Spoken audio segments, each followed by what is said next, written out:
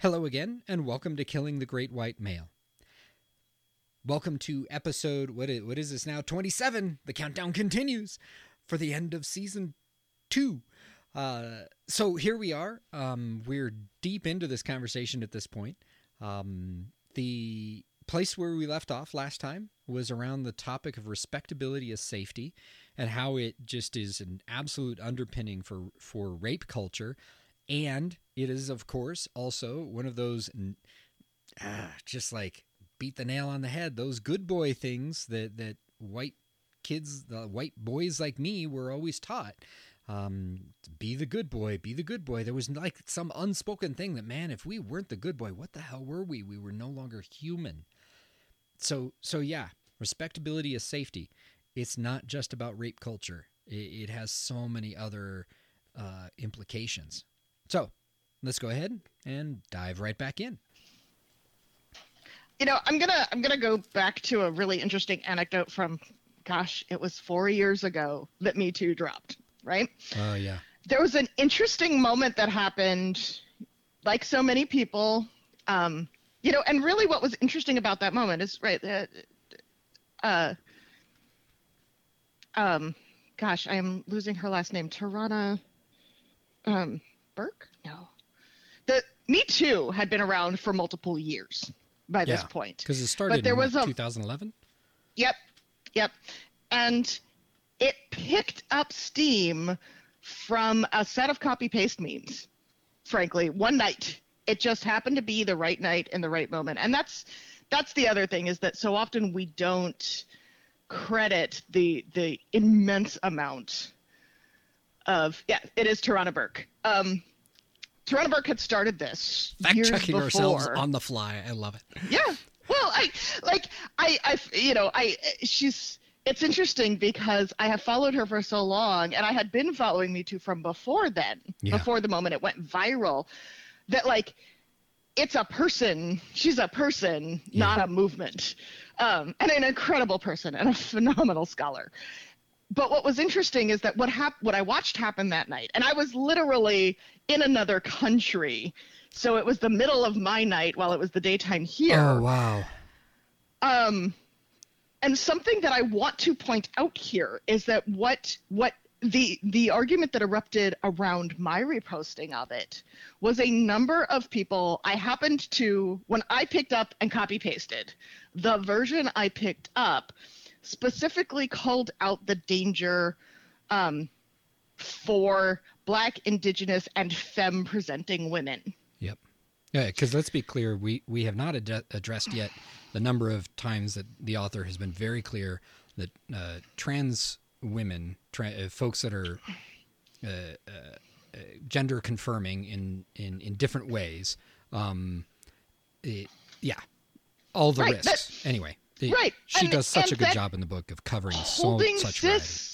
Right, and that holding cis identification is an axis of power, right? Yes. That does give you, even if you have no other steps, that's one. Yep.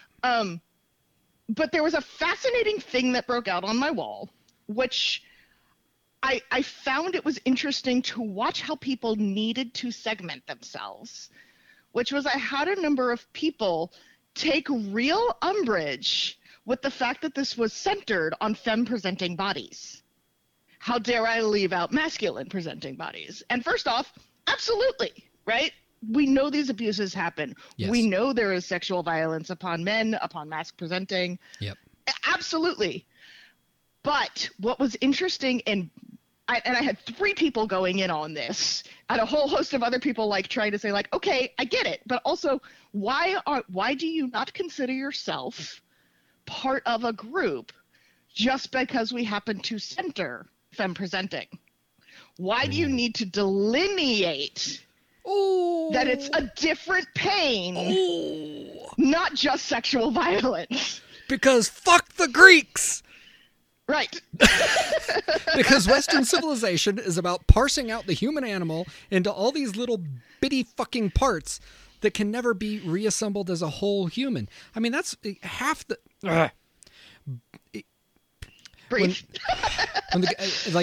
Discovering the moment when Combahee River Collective, when they coined the term identity politics and then seeing what's happened since then with it.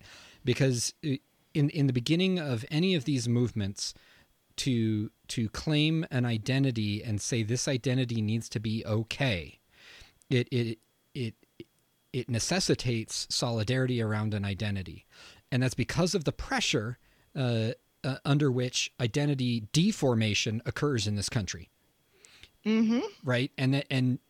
But it always goes awry so quickly because of identity deformation. And that's why identity politics is now it's literally, it's a tool of the right everywhere else in the world. We just don't even begin to understand that it's a problem here because we're so busy just trying to say variety matters, man. God. Yep. Right. Okay. Yeah. I mean, it's the, going back even further and still I reference a lot of memes because to me, they are the same as Shakespeare's Fool, right? They are nice. the comedy that brings out the truth. And one of my favorites is the one that says homophobia is the fear by some men that they will be treated by other men the way they treat women. Yeah. Right. And there it is. Yep. And I notice this a lot when we get into these parsings of like, oh, well, this comes up multiple times in the book, right? We have to center it as somebody, she's somebody's wife or daughter, and it's like, or she's somebody. Yeah. Or maybe she's just a fucking human. Why does she have to be your property for her to have value to you? Like why do we use the term value? But anyway, yeah, nailed it. Okay. There's so much here. Like just, and it's like reflecting your comment that it was hard to stay engaged. I think I found for me the hard part to stay engaged was that, that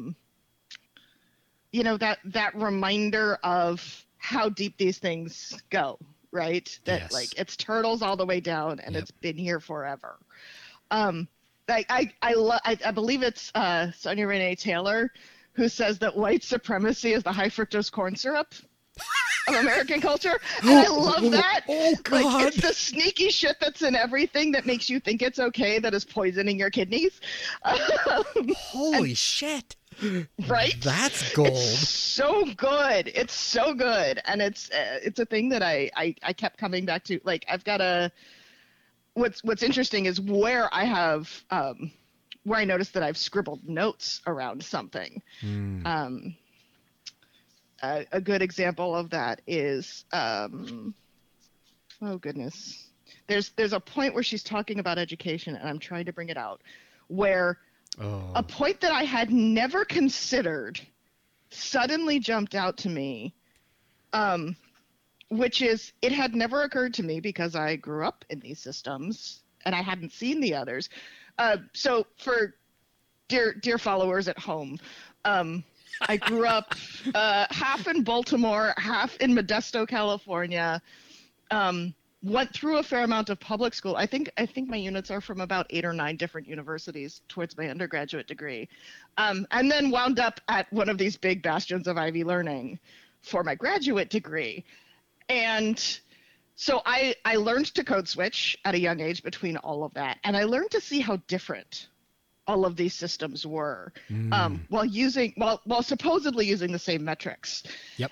But there was a point that even I had not hit until, and I'm trying to find it. But what the realization I had and the note that I had to scribble down was, oh shit, skipping grades is actually an indicator of an under-resourced education system.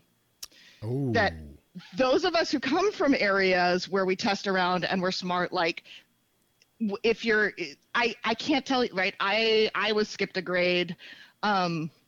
A number of my friends would stay in the same grade, but let's say take math 3 or 4 levels ahead of them. Yep. We would take classes at the junior college to sub in for high school classes and where that is. And one of the things that I was putting together while reading wherever this passage is, which I can't find while trying to formulate a statement, was, here's the thing. If we read, it's the 10,000 Hours book. Yeah. Right? One of the things that I love that he points out is the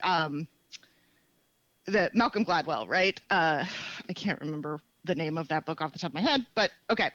One of the things he points out is the system of redshirting within youth sports leagues, which is holding back somebody a year to give them a physical advantage, because it's not necessarily, it starts as birth year, but then we put you on grade level year. Skipping somebody a grade to give them access to an educational challenge is the opposite of giving them help. Yep. Yeah. And it had never really hit me until that moment. And I can tell you how many people in my life, myself included, have been through some version of this because they needed to challenge a brain that was, I am absolutely the brain, or if I get bored, I start breaking things. Oh, yeah. You've been around. Suddenly I am no longer a good little boy. Yeah. I'm with you. Who made ether in the chem lab? Shit. That was not me. Playing with shit. And why? And it wasn't that I set out to do that. I was just playing with shit, right? What happened? I'd already finished the thing, and you just keep going. But that there's, we code that for those of us who have a certain access point to education of a benefit, right? I was skipped a grade. Obviously I was smart. And there comes a point, no matter what grade it was, no matter how good your system was, where you are disadvantaged by that. You might not hit it until college. You might hit it in grad school. There is some point at which those years of social maturity really catch up on you. And that's something that she calls in her experience, that Kendall's calls in her experience a lot. Yeah. Where she was called books, and she had, here it is. Okay, God. It's page 138.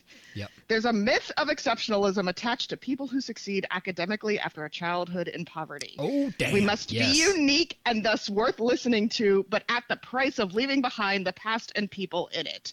You're supposed to look back on those years as though they were this hardscrabble time, and you would never expose your child to the same things. Yep. If you even have a child, because after all, growing up there is scarring, the kind of thing that might mean you have to sacrifice everything to claw your way out. Yeah. Skipping down, class and classism matter here. This isn't something that springs up out of nowhere. We treat being poor, being from the inner city, being from the country, as reasons to be ashamed, even though no one controls the circumstances of their own birth. Yes! And this is something that really just struck in, because as I mentioned to you as we were kind of running up to this, I suddenly found I have been at odds with a number of people in my family most of my life since I learned the term feminism. And at 8, understood feminist to be the kind of second, early third wave definition of equal. Yeah. I should have the same. I have 2 brothers. I am just as good as they are. Equal. That's what feminism is. And it's an argument. Isn't that I have more people of a first in wave my thing. Maybe, but is it? But I don't know. Right? This is what I mean. The waves are dumb. Right? The waves are super dumb. Right? Because you have to contextualize it. The use of the waves is to contextualize it to the generation it's in. Yep. Right? And that's the use, because I actually don't think that first wave was looking for equanimity. I think it was looking not equanimity. It was looking for, I can put on pants and you need to treat me like you treat men. Which is the definition of equality. Some men. Yes, well, that's... Right? Oh, come on. Then we have to acknowledge that racism exists. Right. But that's where it's dicey. And in a way that doesn't challenge their position. Because there was a fundamental... I would say that while you had some who argue, right, we have our first female candidate arguing that she should be president circa 1919, I believe. It was somebody from the Senate down in Georgia. I thought there was one in the 1800s who actually ran before the... Yes! I don't remember the name. Oops. Yeah, I can't find her. Anyway. But yes. who ran on a respectability platform, mind you. Okay. So I'm still tearing into that thing. Like, I'm on page 92 and 93. It is that reliance on respectability that allows mainstream feminism to ignore those who can't speak in the quote-unquote tone that centers on the comfort of whiteness. The tone policing of respectability ensures that the fight for equality becomes the responsibility of the oppressed. It alleviates the responsibility of the powerful and the privileged to listen and learn. It protects privilege by forcing marginalized people to calmly respond to injustice or risk their feelings being a barrier to resources. It renders even the expression of feminist issues an exercise in navigating privilege, in having to earn your way to be able to critique, express anger or fear, or even ask for help. And it means that white-centered expectations of politeness, of muted emotions, are projected onto the righteous anger and sometimes grief of women of color. Respectability requires a form of restrained, emotionally neutral politeness that is completely at odds with any concept of normal human emotions, and especially when you talk about human emotions that are responding to injustice being done to your body. But anyway, because it's so dehumanizing, she writes. Like, just like, how are you, like, really? I'm supposed to, anyway. The stress of respectability is unparalleled. You muffle yourself over and over until the screaming is in your veins and your blood pressure and lower life expectancy. It's just like time and time again, this whole, equality, it was, that whole argument I'm seeing now is problematic because it was built on the notion of respectability, I think. Mm-hmm. And it's, I think one of the most, because I've just watched it, I don't know if you're having this go on with you. I've watched it in several spheres this week, is that we're all antsy. And we can't yell at a virus. And we're eager for it all to be over. We're eager for there to actually be justice, even though we might be actually just starting to see what accountability looks like. You mean that boomer at the gym this morning who was working out and his mask just had slipped all the way off of his nose, and I finally just said, dude, fix your mask, and then he proceeded to yell at me, which I didn't hear because I have earphones in for exactly shitbirds like that. But yes, I wanted to yell at you, fucking boomer. Like, how is it we're a year into this thing and you still don't know how to wear a mask? But that's I've got ruptures happening in every circle of my life, all over the place. Yes, because we're living at that boiler point, and the beauty of that, like, right, it's change fatigue, and me being me, who's a transition junkie, I'm like, good, this is where change happens. And everybody else around me is like, fuck you, change. The catalysts are right. You're a mad scientist. Really, that's the issue. Yeah. I really am. Particularly when it comes to people and people politics. But, I've watched this a number of times where,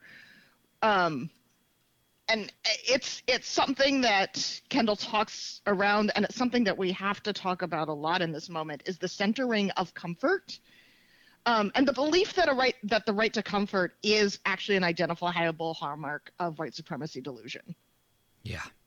You have a right to safety. That's different than comfort, right? Oh.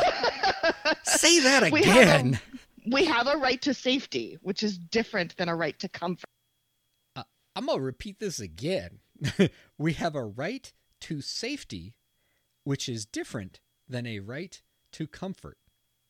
I can't. So I asked her to repeat it in the moment in the conversation, but I still have to keep repeating this. This one needs to go like on a banner on my wall because I think it's so vital. It's the antidote to the whataboutism. We're not talking about your comfort as a fragile, well, especially white men these days, but white people in general too. We're not talking about your comfort with this. We are talking about the right to safety for every person. That's what a Bill of Rights should be about. Unfortunately, our Bill of Rights is more about protecting. It started out as protecting rich white landowners who were very concerned about their individual rights. But the inheritors of that legacy are corporations in this country today. They are the ones who benefit from every single amendment in that Constitution. They're the ones that have brought lawsuits. They're the ones who recently won Citizens United so that they can have the right to free speech through their dollars in campaign money. That is, as far as they are concerned, a right. That is not what this country needs to be about. And it comes back to this notion right here, that we have the right to safety, not the right to comfort. Corporations do not have the right to be comfortable. They have the right to equal trade conditions. That's it. That's fucking it. Other than that, they are required, they are convicted by the law to provide safe working conditions, and they are failing miserably at that across the country. The COVID pandemic is just the latest case of how miserable our corporations have done with the right to safety that we as people in this country should be able to claim. So anyway, this one, yeah, there's a Royce rant there. Good luck with that. Have fun. But in the meantime, I hope you're enjoying this conversation. And yeah, we'll talk again soon.